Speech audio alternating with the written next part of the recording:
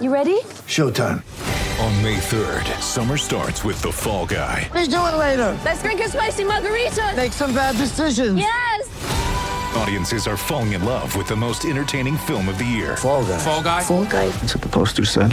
See Ryan Gosling and Emily Blunt in the movie critics say exists to make you happy. Trying to make it out? Nope. Because I don't either. It's not what I'm into right now. What are you into? Talking. Yeah. The Fall Guy. Only in theaters May 3rd. Rated PG-13. Get ready for the greatest roast of all time. The Roast of Tom Brady. A Netflix live event happening May 5th. Hosted by Kevin Hart. The 7-time world champion gets his cleats held to the fire by famous friends and frenemies on an unforgettable night where everything is fair game. Tune in on May 5th at 5 p.m. Pacific time for the Roast of Tom Brady. Live only on Netflix. Coming to you from Classic City, the capital of the Bulldog Nation. it's time for another edition of the podcast designed for the most die-hard Georgia fans in the country.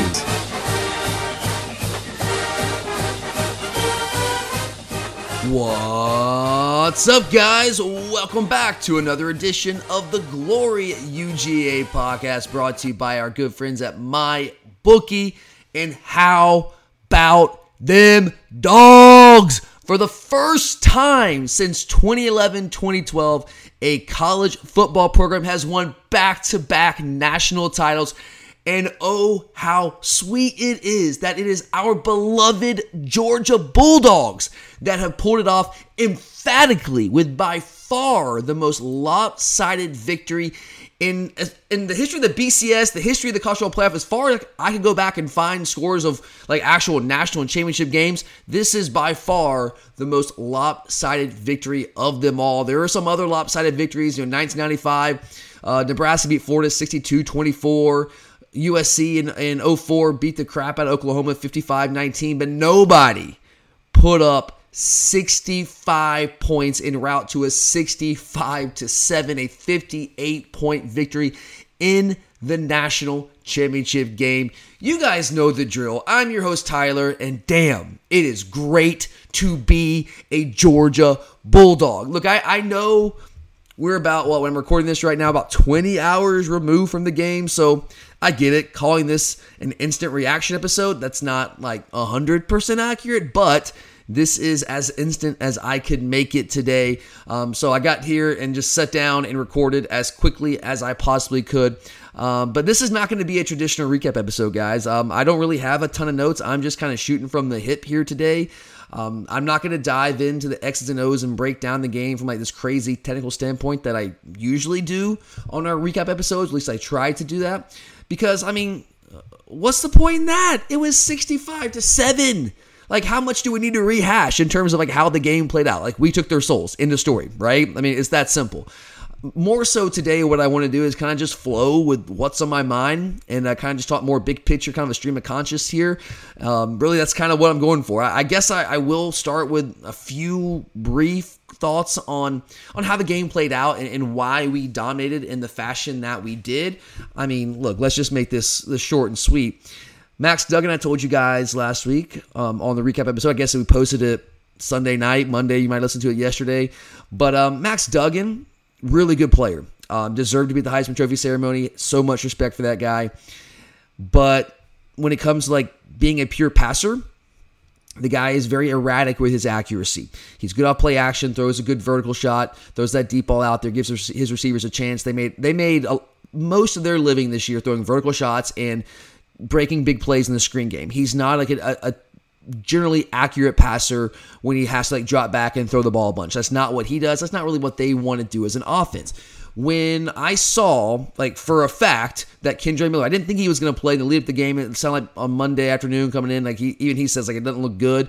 I didn't think he was going to play. When I saw for sure he was in there, he was there just in street clothes with a jersey on, and he was not going to play. I felt really good about. I mean, I already felt really good about our chances, which you could probably tell if you listen to the preview episode.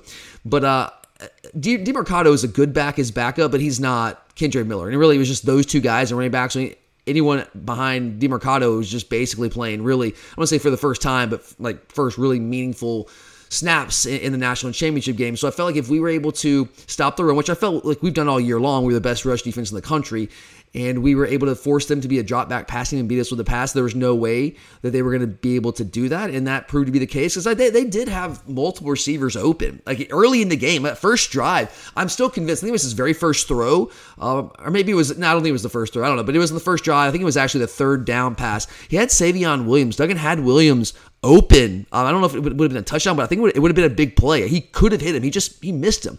He missed a couple other throws early in the first half that could have extended drives, and that forced them to punt. Obviously, we had the one blown coverage that set up their first and only score of the game that brought it to a one-score game, a 3-point game at 10-7. I'm not going to lie. I was sitting there and I was kind of freaking out. I was like, oh my God, we did the one thing I said we could not do. Because what did I say on the preview episode, guys? Like those of you listening, you heard me. One of my last key to the game was don't be dumb. Don't do stupid things. That was case in point. So I'm sitting there pulling what little hair I have left in my head, trying to pull it out, digging in there, finding those follicles wherever I can, trying to pull them out because I'm like, dear God, this is what we cannot do. This is what Michigan did. I told you guys we can't do what Michigan did. We will destroy them if we don't do what Michigan did. And there we were, at least early in the game, making a critical mistake. At least I thought it might be critical at the time. We were trying to change. They changed the play. We were trying to change our defensive play at the snap, and clearly there was a miscommunication there. We had two guys on the slot receiver. Guy runs down the field wide open, and they capitalized on it. And that was falling right after we settled for a field goal on our second drive. And so I'm like back-to-back things. So all right. This sucks. We got to score touchdowns in the red zone. Didn't do that. Missed an opportunity there. Blow this assignment. Now we had a chance to blow this game wide open from the get-go, and now it's 10-7. But going back to what I was saying, through a combination of Duggan just kind of missing a couple open receivers and not being able to extend drives and force them to punt, that combination along with sacks and turnovers, a couple of interceptions there, a fumble, that kept their offense entirely out of rhythm. They could not keep drives going. They had to punt, and we responded when they punted every single time with a score. I guess it was punts and turnovers, but 4 consecutive scores to end the first half. And for me, I thought the game was over. There were a couple points where it's like, okay, I think like I'm pretty confident we're going to win this game. But to me, when we went on that drive, not the last drive before half, but the one before that put us up 31-7. It was 11 plays, 66-yard drive to 5 minutes and 15 seconds off the clock. That was a drive going 31-7, going 24 points. There's like, there's no way. There's absolutely no way that TCU is going to be able to come back on this defense the way that we're moving the ball on them offensively. There's no way they're going to win the game. This game is over, and now it's just a party. That's all it was. But I mean, that was a big drive. I mean, obviously, we were in complete control of the game. But if you remember that drive, so we throw a short little pass to Arian for a first down, 3rd and 1. Then we get the holding call on Darnell, which, I mean, questionable-ish, I guess, by the letter of the law. It's holding. And then it's like, okay, we're backed up. Okay, we're fine. And then on third, it's 3rd and 15, and Stetson drills one into Brock for 24 yards, just that first down inside TCU, deep in TCU territory, and then Kendall closes out 1st and goal from the 1 with that 1-yard touchdown round. Boom, we're up 31-7. Then we get another interception, 38-7, and then it's just gravy from there, right? That's when I felt it was over. But TCU, they couldn't extend drives. They turned the ball over, couldn't protect the ball, and they could not stop. It's like that's a pretty tough combination, right? Like you're not going to win games when you do that. From a game plan standpoint, at least offensively, it was very clear that we were trying to attack the middle of the field, which, we talked about in the preview episode. That just made all the sense in the world. They are very good at cornerback. We didn't have a ton of success out wide. I think AD had one catch, he had that one touchdown. I think that was his only catch of the game, if I remember correctly. Let me double check that here real quick. AD only had that one catch for 22 yards, that one touchdown. Ladd, Brock, those are the horses, man. Like they've been all year long fitting into this season story, right? Brock 7 for 152, 5 for 88 for Ladd, 2 touchdowns Ladd, 1 for Brock. We just controlled the middle of the field, which is I felt like that's where we had the matchup advantage. We were able to attack their safeties, attack their linebackers in coverage. We were layering passes. We were running past them. Todd Monken dialed up some gorgeous plays, and we were aggressive from the jump, which is what I felt like we needed to do. I did not want to have this conservative game plan. We talked. I said on the preview, Kirby's talked a lot all season about being the hunters and not being hunted, right? Well, I felt like it was time, and we've done it most of the year, but this is a game where we had to walk that walk. It's nice to say it, but you got to actually do it.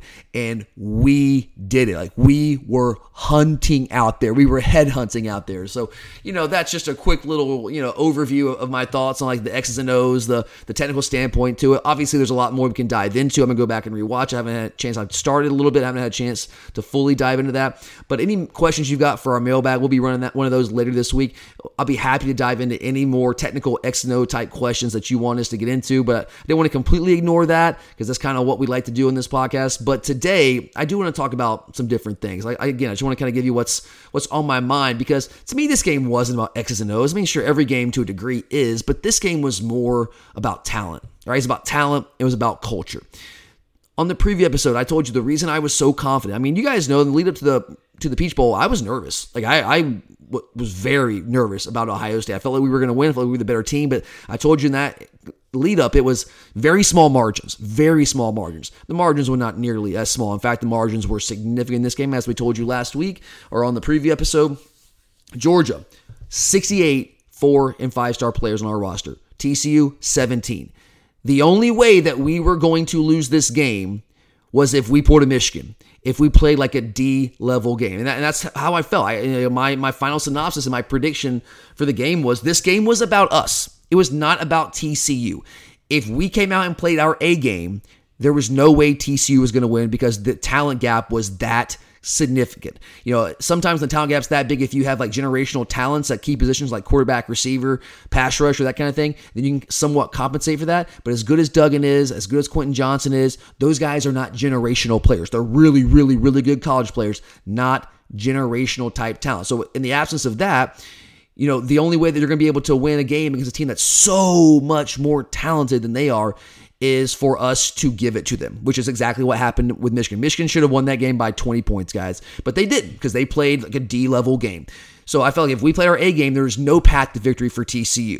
So the question was, which Georgia team would we see? Well, we figured that one out pretty quick, right? We saw, is it a stretch to call that the best single game performance of the entire Kirby Smart era? It's crazy, like the bookends, right? So I think the two best performances of the year were week 1 against Oregon and then this game. Bookending the season like that is just insane. Starting it off with a bang and closing it out with a bang. But I think this was an even more dominant performance. And final score-wise, yes, it was. But also, like, you could at least, talk about with the Oregon game. It was their first game. Dan Lanning's first game as a head coach. First game calling plays for Kenny Dillingham. Bo Nix, first game with a new team. So there was some mitigating factors there, right? Not the case here. I mean, this team was riding high. The Cinderella story, team of destiny, coming off that win over Michigan, which no one thought that they would be able to pull off. And we just stomped on their face with a hobnail boo, baby. We just broke their nose. I mean, unbelievable. I truly believe it. Maybe I'm missing something. I'm sure somebody can DM me or tell me what I'm missing here. But, tell me what I'm missing here, guys. Is this not the best single game performance of the Kirby Smart era? When you need mealtime inspiration, it's worth shopping Kroger, where you'll find over 30,000 mouth-watering choices that excite your inner foodie. And no matter what tasty choice you make, you'll enjoy our everyday low prices, plus extra ways to save, like digital coupons worth over $600 each week. You can also save up to $1 off per gallon at the pump with fuel points. More savings and more inspiring flavors make shopping Kroger worth it every time. Kroger, fresh for everyone. Fuel restrictions apply. Mother's Day is around the corner. Find the perfect gift for the mom in your life with a stunning piece of jewelry from Blue Nile. From timeless pearls to dazzling gemstones, Blue Nile has something she'll adore. Need it fast? Most items can ship overnight. Plus, enjoy guaranteed free shipping and returns. Don't miss our special Mother's Day deals. Save big on the season's most beautiful trends. For a limited time, get up to 50% off by going to BlueNile.com. That's BlueNile.com. You're a podcast listener, and this is a podcast ad. Reach great listeners like yourself with podcast advertising from Libsyn Ads. Choose from hundreds of top podcasts offering host endorsements, or run a reproduced ad like this one across thousands of shows to reach your target audience with Libsyn Ads. Go to libsynads.com now. That's LIBSYN ads.com. You're a podcast listener, and this is a podcast ad. Reach great listeners like yourself with podcast advertising from Libsyn Ads. Choose from hundreds of top podcasts offering host endorsements, or run a reproduced ad like this one across thousands of shows to reach your target audience with Libsyn Ads. Go to libsynads.com now. That's LIBSYN ads.com. And so in the process of winning this game in blowout style and that kind of fashion, I think what we saw was this team, or Georgia, transition from a championship team to a championship program. I think that we're going to look back in a couple of years. I don't know when. At some point, we'll look back on these years, last year, this year. And I think that we're going to say the dynasty started last year. Because, guys, I believe that we are in the midst of a dog dynasty. I know it seems somewhat premature to say that when we're only 2 national championships in. But look, it's like Kirby said last year, guys, after the national championship. Georgia's not going anywhere. This program is built to sustain. We are not going anywhere. I am humble enough, and I understand. I've watched enough football to know that we're not going to win every game. Like, we will lose again. I don't like thinking about that. I don't think about it right now because we don't need to do that. But we'll lose again. We're not going to win every national championship from here to eternity. It's not going to happen. But we aren't going anywhere. We're going to be in contention every single year, especially when the playoff expands to 12. Like, we're not going to be in a 12-team playoff like essentially every year. Like, come on. The way that Kirby has built this program, 100%. But this was the season, guys. Again, this was the season where last year, the first national title in 41 years, that became more than just this season for the ages, like an isolated case, this glorious year that we've all been waiting for, like the year of a lifetime, right? It became more than just that. And that became, now we can look back and say that became the start of a dynasty that's only going to continue on into the future. It is a dog dynasty. I think we have now established ourselves as a standard. David Pollock said as much. I don't know. Was it at halftime? I don't know. I saw the clip after the game. I don't know. I wasn't watching that, but I think no. Nick Saban was there at the table with him, right? And I forget exactly what Pollock said, what Davey said, but something along the lines of like Georgia's taken over college football. And to see Nick Saban's face when he said that, you guys saw it, right? And it's just like, dude, he just said it. Like, it's like David didn't even realize what he was saying, and then Nick, didn't seem to like that too much. He kind of kept his composure a little bit there. But Davey's not wrong. Like, we have taken over college football. Alabama is still a fantastic program. They're not going anywhere either. But we are now the standard. You can win a one-off, right? Like LSU won the one-off in 2019. But they were never the standard. Like, it was just an incredible generational team, like unbelievable team.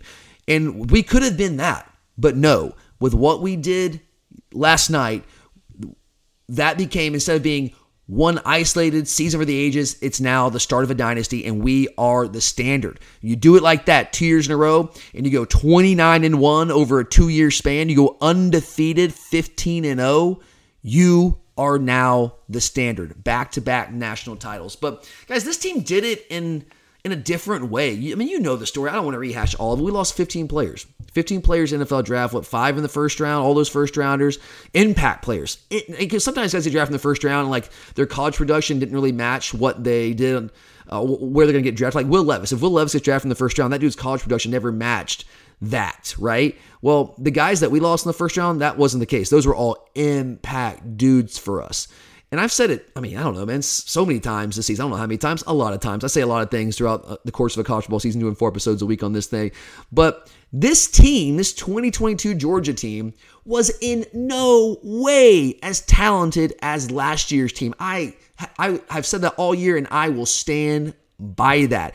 Let me just run through a couple things. Like, okay, defensive line, yeah, Jalen Carter, incredible. I think he probably is the best player coming out in the draft this year. Will he go number 1? I don't know. We'll see what happens there.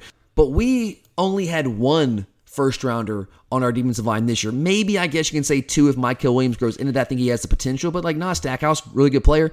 It's not going to be a first-round pick. Warren Brinson's not going to be a first-round pick. Zion Logue's not going to be a first-round pick. Jamal Walthour's not going to be a first-round pick. Bear Alexander, maybe, but his playing time was minimal. He wasn't a major factor all year long, especially once Jalen came back. So one surefire first-rounder. We had 3 or 4 last year on the defensive line. We had 2 really good linebackers, but brand new inside linebackers.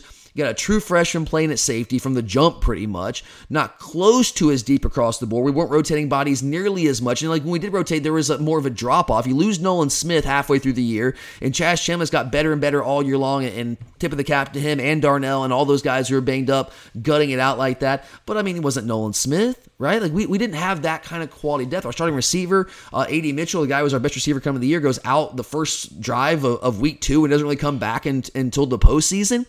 So no, this team was in no way as talented as last year's team up and down the roster. It was a far from perfect team. But you know what? This team was better than everyone else this year, and that's all you got to be. Every year is its own entity. It's all relative, and it doesn't matter. Who cares if we weren't as good or weren't as talented as we were last year? Actually, from a productivity standpoint, like the numbers, defensively, we weren't as dominant. Offensively, I predicted in the preseason that this would be the best offense in Georgia history, and we'll talk more about that in the coming weeks. But I think I would argue, that played out, right? Defensively, we weren't as dominant. We were still really, really good. Last year, we were head and shoulders above everyone else. Like, we were clearly the best defense in the country. There's no question there. This year, I don't know if we were the best defense. We were one of the best. We were the best rushing defense. We were the best scoring defense for a while. We were the best red zone defense. We kept teams from scoring, but teams were able to move the ball with more success on this defense than we saw really at all last year. I guess Bama was the only team really was able to do with any kind of success in the SEC championship game and some of the national title last year, but I don't care. I don't want to do the comparison. I know I just did that, but let's just appreciate this team. And here's what I want to say for this team. Even if they weren't as talented, who cares? They won the national title. These players were built the right way.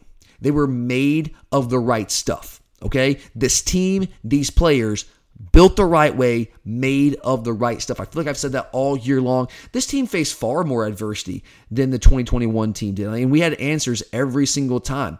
And guys, I still vividly remember sitting there in Columbia, Missouri, in that stadium, and I had about given up. Let's not forget, we were down 10 a minute into the fourth quarter. We took the lead 4 minutes to go in the game in the fourth quarter.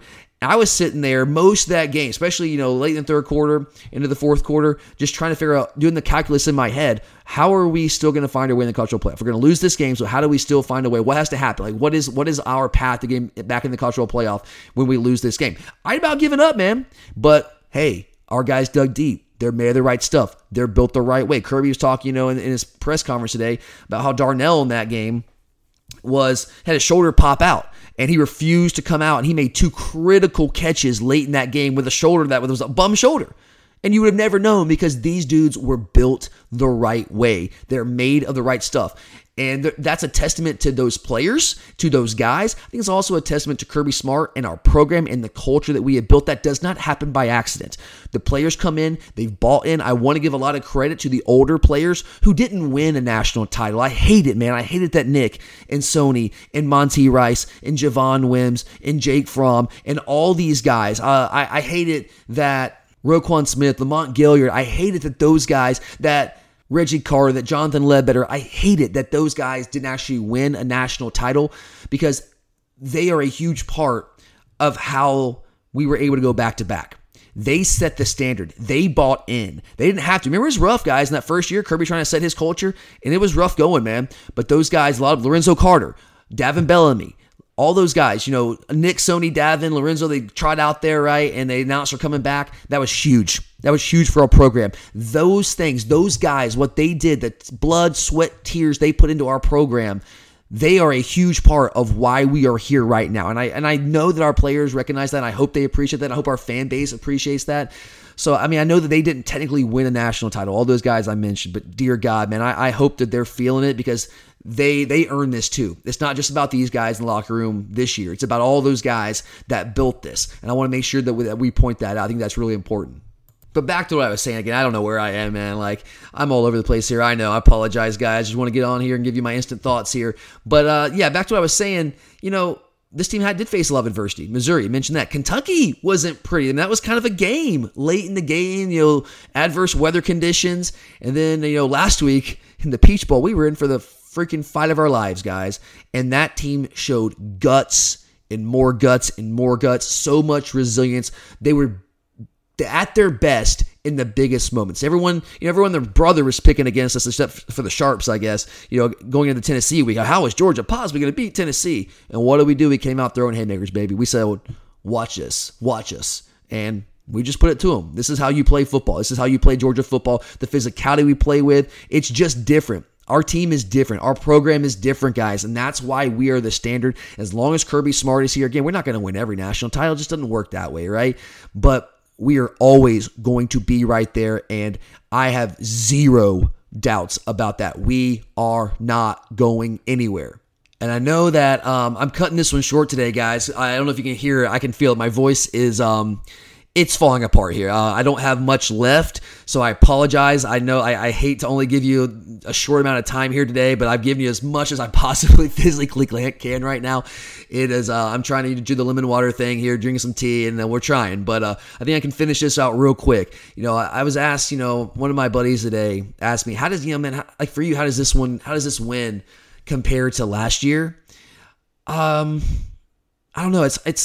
It's so different though, right? Like last year had the urgency. We had that sense of urgency. It was a sense of desperation for me. I'm man enough to admit that. Like I was desperate. Like, we'd come so close so many times, especially after 2017. And it's like, dear God, when are we going to do this? Like, are we ever going to get over the hump? I go back to, 2002. I remember Terrence Edwards dropping that pass, man. And God bless Terrence. It's not on him. The only 1,000-yard receiver in Georgia history. That's just one play kind of sticks out in my mind. In 2007, I think we were the best team in the country. There's college football playoff that year. We win the national title. I truly believe that. 2005, DJ gets hurt, and then we all know what happened in the SEC championship game in 2012, 2017. It just, God, second and 26. It all kind of just fell right through our fingers there. We had Bama in 2018 in the SEC championship game. We blew that game. And, so there was this sense of urgency and desperation. Like, it's got to happen. So obviously it was the season of a lifetime last year because we hadn't done it, right?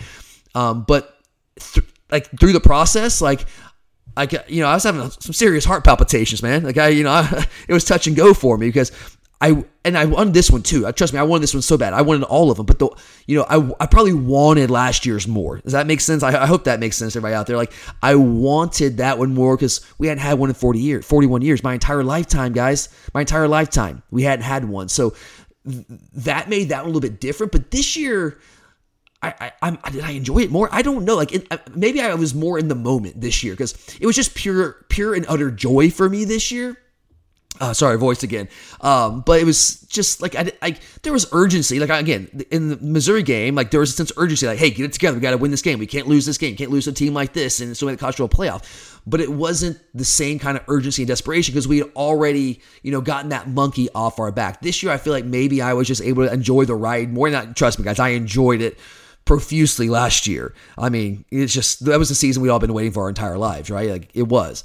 But it was just a different kind of journey this year. And I think it was more of just pure unadulterated joy all year long. And I'll never get rid of the sense of urgency and the desperation because I want us to win so badly and I'm so deeply invested and I care so much. It's so important to me. There's always going to be that urgency and desperation, but never to the level that it was last year. So if I had to kind of compare the two, that's kind of how I would go about it. But hell, man, both these seasons, I'm still kind of in shock. It's still surreal that we just went back to back, especially with all that we lost and everything that we heard, all the preseason talk, and Kirby, he got ripped by a couple people today. I guess I saw that, him talking about how we were doubted all year. People like, oh yeah, sure, you were doubted. You were number 1 12 weeks in a row, and you're the defending national title or national champion. It's well, actually, we kind of were. Think about all the people doubting our defense. Well, Georgia took a big step back on defense this year, and we weren't unanimous number 1. We weren't number 1 in the preseason, right? So there's some doubt there.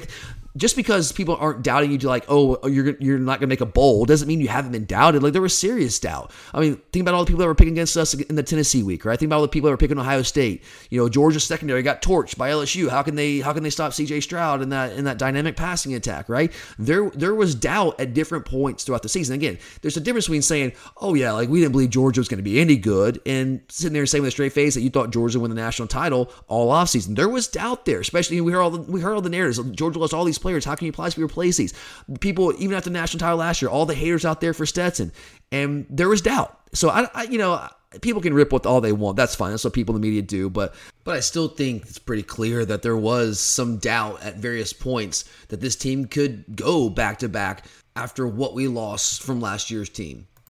You're a podcast listener, and this is a podcast ad. Reach great listeners like yourself with podcast advertising from Libsyn Ads. Choose from hundreds of top podcasts offering host endorsements, or run a reproduced ad like this one across thousands of shows to reach your target audience with Libsyn Ads. Go to libsynads.com now. That's LIBSYN ads.com.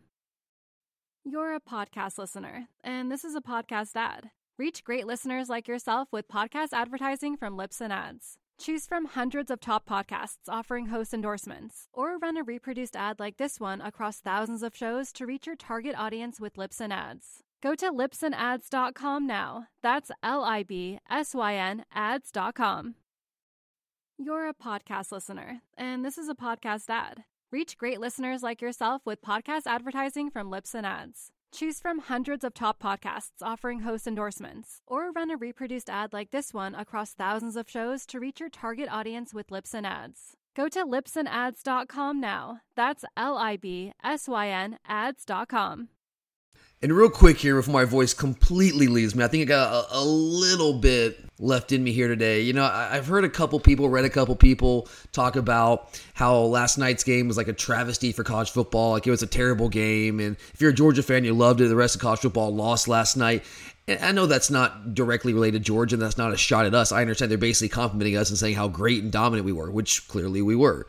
And I'm not going to sit here and tell you with a straight face that I saw that coming. I didn't see 65-7 coming. But I think anyone who actually watches college football understood that TCU, if you're looking at those four teams that made the college football playoff, understood that TCU was the fourth best team out of the four in the semifinals. And I understand they beat Michigan. I get that. I'm not saying they weren't deserving. Based off what they did this season, they absolutely deserve to be in the college football playoff. But they were also the fourth best of those teams.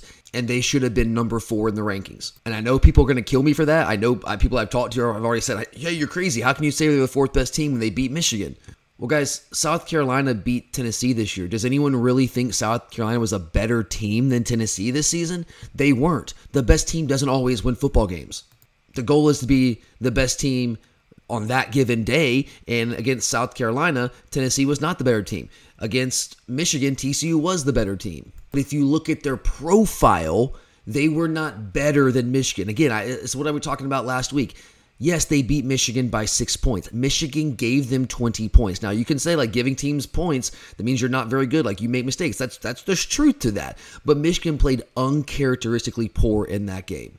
And if you would have matched up Ohio State and Michigan in the semifinals, which I believe is how it should have gone down. I think Georgia should have been number 1, Michigan 2, Ohio State should have been 3, and TCU 4. I told you guys that was my position when we did the instant reaction episode to the college football playoff rankings, those final rankings when they announced the final 4. I understood why TCU got the nod over Ohio State because they went with most deserving as opposed to best. But this is what happens when you lean too much on most deserving. I understand that there has to be a happy medium and it has to be a combination of the two, most deserving and best. But this is why I always lean towards best. Because number 1, if you go most deserving, what ends up happening is you end up punishing the number 1 seed. So we got punished by having to, now we won the game, so it's all fair in love and war, who cares? But we got punished by having to play Ohio State in the semifinals because they were clearly better than TCU, but because the committee and the Infinite Wisdom felt that TCU was more deserving and we have to be fair to TCU, the number 1 seed got screwed and we had to play a much better football team. And so it's just weird, like in the process of trying to be fair to the number 3 seed, to be fair to TCU, who thinks more deserving, you screw the number 1 seed, who's a team that truly deserved your consideration and fairness and should get the most consideration when it comes to that. And if we had seen Georgia, TCU in the semifinals, yeah, it would have been another boring semifinal game, but that's kind of how semifinal games have typically gone. Now, we got 2 fantastic semifinal games this year, which is like the first time in college football playoff history we've actually gotten 2 awesome games like that in the semifinals. But then you get this complete and utter dud of a national championship game, which, don't get me wrong, I will take all day long because I was just sitting there basking in the glory. But this is what happens. Like, if you want to complain about the game, understand this is a committee problem, okay? Now, sure, you can say, well, it's also there's not enough parity in college football. It's haves and have-nots and all that. Sure, whatever. I'm not really going to argue that point because there's a lot of truth to that. But if the committee had truly looked at those 4 teams, if you get down to Georgia, Michigan, TCU, and Ohio State, and you say, okay, we think these are the 4 combination of most deserving and best teams. They're going to be our final 4, right? Statistically, and from a game control standpoint, throughout the totality of a 12-game regular season, I guess if you want to throw the 13th game in there for the Big 12 title game, TCU was just not even close to the other 3 teams in the playoffs. They weren't close. And again, this doesn't mean they can't win because we saw them beat Michigan. Anything can happen on a crazy day, but in terms of their statistical profile, they were clearly the 4th best team. We should have beaten up on them in the semifinals and then had Ohio State, who I do think is better than Michigan. I know people are going to disagree with me again there because Michigan beat Ohio State In Columbus, I still maintain that, on that day, Michigan was the better team. On that day, I think Ohio State was the better football team throughout the year. I think if they played, as I've said many times the past couple weeks, you played 10 games. I think Ohio State probably wins 6 or 7. That's not how football works, but I think that's kind of how that would have played out. And then we would have played, maybe Ohio State, maybe Michigan, but one of those two teams, and it would have been a much better football game in the actual national championship. But that's on the committee, and this is part of what you get when you have a committee ranking these teams. There is a human element, and there is user error when it comes to this at times. And I know a lot of us said it immediately following the Peach Bowl. That was the national championship. I didn't say it on this podcast because you guys know me. I got some superstitions. I didn't want to jinx us. I didn't want to put those vibes out there in the universe. But I can promise you, I walked out of Mercedes-Benz Stadium, 10 days ago now, thinking exactly that. Like, we just watched the national championship between the two best teams in the country. It made for a fantastic Peach Bowl, but it's also kind of a shame those two teams, Georgia and Ohio State, couldn't have faced off in the actual national championship. And I'll leave you with this today, guys. Live this up. Soak up every moment. Enjoy every single moment. Enjoy the next 365 days. You are national champions. We are national champions. I love this team so much. Again, go back to what I said earlier. They were not as talented as last year's team, but I just love the makeup of this team. I love the chip they played with. I loved how they put it on the line for each other. I love how guys were playing banged up all year long. I love how a guy like Nolan Smith, this dude was voted as a captain. He got the most votes of anybody to be the captain for the national championship game. And this dude hasn't played since late October. I love the fact that he could have gone off and started training for the NFL draft, and he stuck around with his team to be there for them. I love the fact that all these guys that are going to transfer, we're going to have some guys, we're going to have probably double-digit guys in the transfer portal here over the next week or so, but I love the fact that all those guys stuck around for the national championship, to make this run, to be a part of this, to do their job, even though they might not be on the field, to do what they're asked to do, to fill their role. I love that we got a guy like C.J. Allen, hearing Kirby talk about it, just gushing about him, how he took on a role as a guy who's an early enrollee who got to campus in December for bowl practices, and he goes out there and he plays the role of D. Winters, and according to Kirby, just gave our offense one hell of a look on the scout team. This dude just got to campus. I love the fact that a guy like Gunnar Stockton, as a freshman quarterback who's been running the scout team all year, and I've heard rave reviews about him running the scout team this year. I love the fact that he went up to Kirby and asked Kirby to take off his black non-contact "Don't Hit Me" jersey for the lead up for prep to this game, so that we could really give the defense a true look at what Max Duggan was like. I love that. I love this team. I love these guys. And I truly don't want to take anything away from this team and what they've been able to accomplish, because it is truly remarkable. But saying all that, I just got to put this out there, guys. Talking about Dog Dynasty is the best yet to come. Think about it. I actually think that we're going to be better at almost every single position on the team next year, with a few exceptions. Obviously, Jalen Carter, you don't replace a guy like that. We have some really good players. I'm excited to see what Bear Alexander can do. He had a really nice game, came on strong there against TCU, but he's not going to be Jalen Carter, so it's safe to say we're going to take a slight step back. We're not going to have the difference maker to the degree that we had Jalen Carter there on the defensive line next year, but we got a lot of returning experience. You got Nas coming back, you got Bear coming back, Michael Williams, I think, is going to explode onto the scene next year. We saw what he could do really all year long, and I think he really started coming to his own even more late in the season. Our starting inside linebackers are both back, with Smile Mondon and Pop both coming back, and there'll be a year more experience. I think we're going to have more depth and better quality depth at inside linebacker. Jalen Walker, we saw him really start to come on and assume a big role for this team as the season progressed. I love all three of our incoming inside linebackers with C.J. Allen and Raylan Wilson, who are already on campus. I love Troy Bowles coming in as well. Dad's an NFL coach. We're going to have so much talent at inside linebacker. We lose Keely Ringo, but we've recruited the defensive backfield as well as anybody in the country. We have a ton of really talented options there. I think Kamari Laster is going to be a big-time player for us next year. Losing Chris Smith hurts, but you still got Malachi Starks. We've got a ton of options at safety. Javon Bullard's coming back. We've got Amarius Mims coming back at right tackle. Broderick will probably go pro. We got Ernest Green that's going to plug and play right there at left tackle. We'll see what Cedric Van Pran does. I think we're going to be potentially better at running back. I mean, we'll see. I mean, there's not going to be a drop off there, right? I mean, Kendall Milton's coming back. Kenny's going to probably be gone. God bless him, man. I wish him the absolute best. Dejan will be back. We saw what Branson Robinson can do at times this year. Andrew Paul, who was making waves in fall camp, but he's going to be back next year, healthy coming off the ACL. I love Roderick Robinson coming in from California at the running back position. We're going to be so good at receiver with Ra Thomas and Dominic Lovett coming in. You still got Lad McConkey. You still got A.D. Mitchell. You still got Arian Smith. We'll see what we lose at transfer portal, but if all those guys stick around, watch out. I mean, the only position I think we could potentially get a step back is probably quarterback. We'll see, though, that's not necessarily a done deal. There's certainly a possibility that whoever that guy ends up being, whether it's Beck, who we know has the inside track right now, but could it be Brock Vandegrift? Could it be Gunnar Stockton? Again, I've heard a lot of really good things about throughout the season with him running the scout team. It's hard to imagine any of those three are going to be able to perform at the level that Stetson did for us this year and do the things that Stetson did and have control of the offense the way that Stetson did in their first year as a starter. So I think it's reasonable to expect at least a slight step, if not a decent step back at quarterback. But outside of that, and not having the game changer of the caliber of Jalen Carter. I'm not saying we don't have game changers on the defensive line, but not having a guy on the interior that's the caliber of Jalen Carter, because those guys don't grow on trees.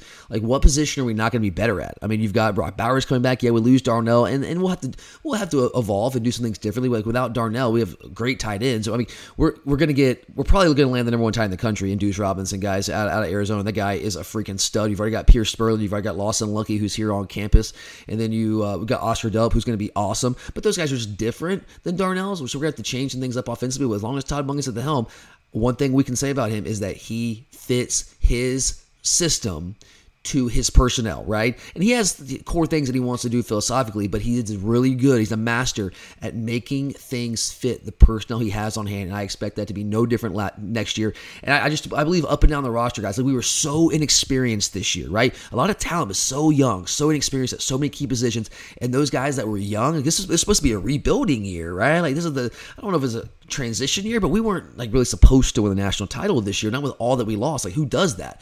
Well, Georgia does that, but I think we're going to be even better next year. Now, not having Stetson, that is the most important position on the field. Like, that's the big question, but I truly believe that about like 85 to 90% of the positions on the field, we will be better next year. Now, that doesn't guarantee you anything, but my voice is leaving me.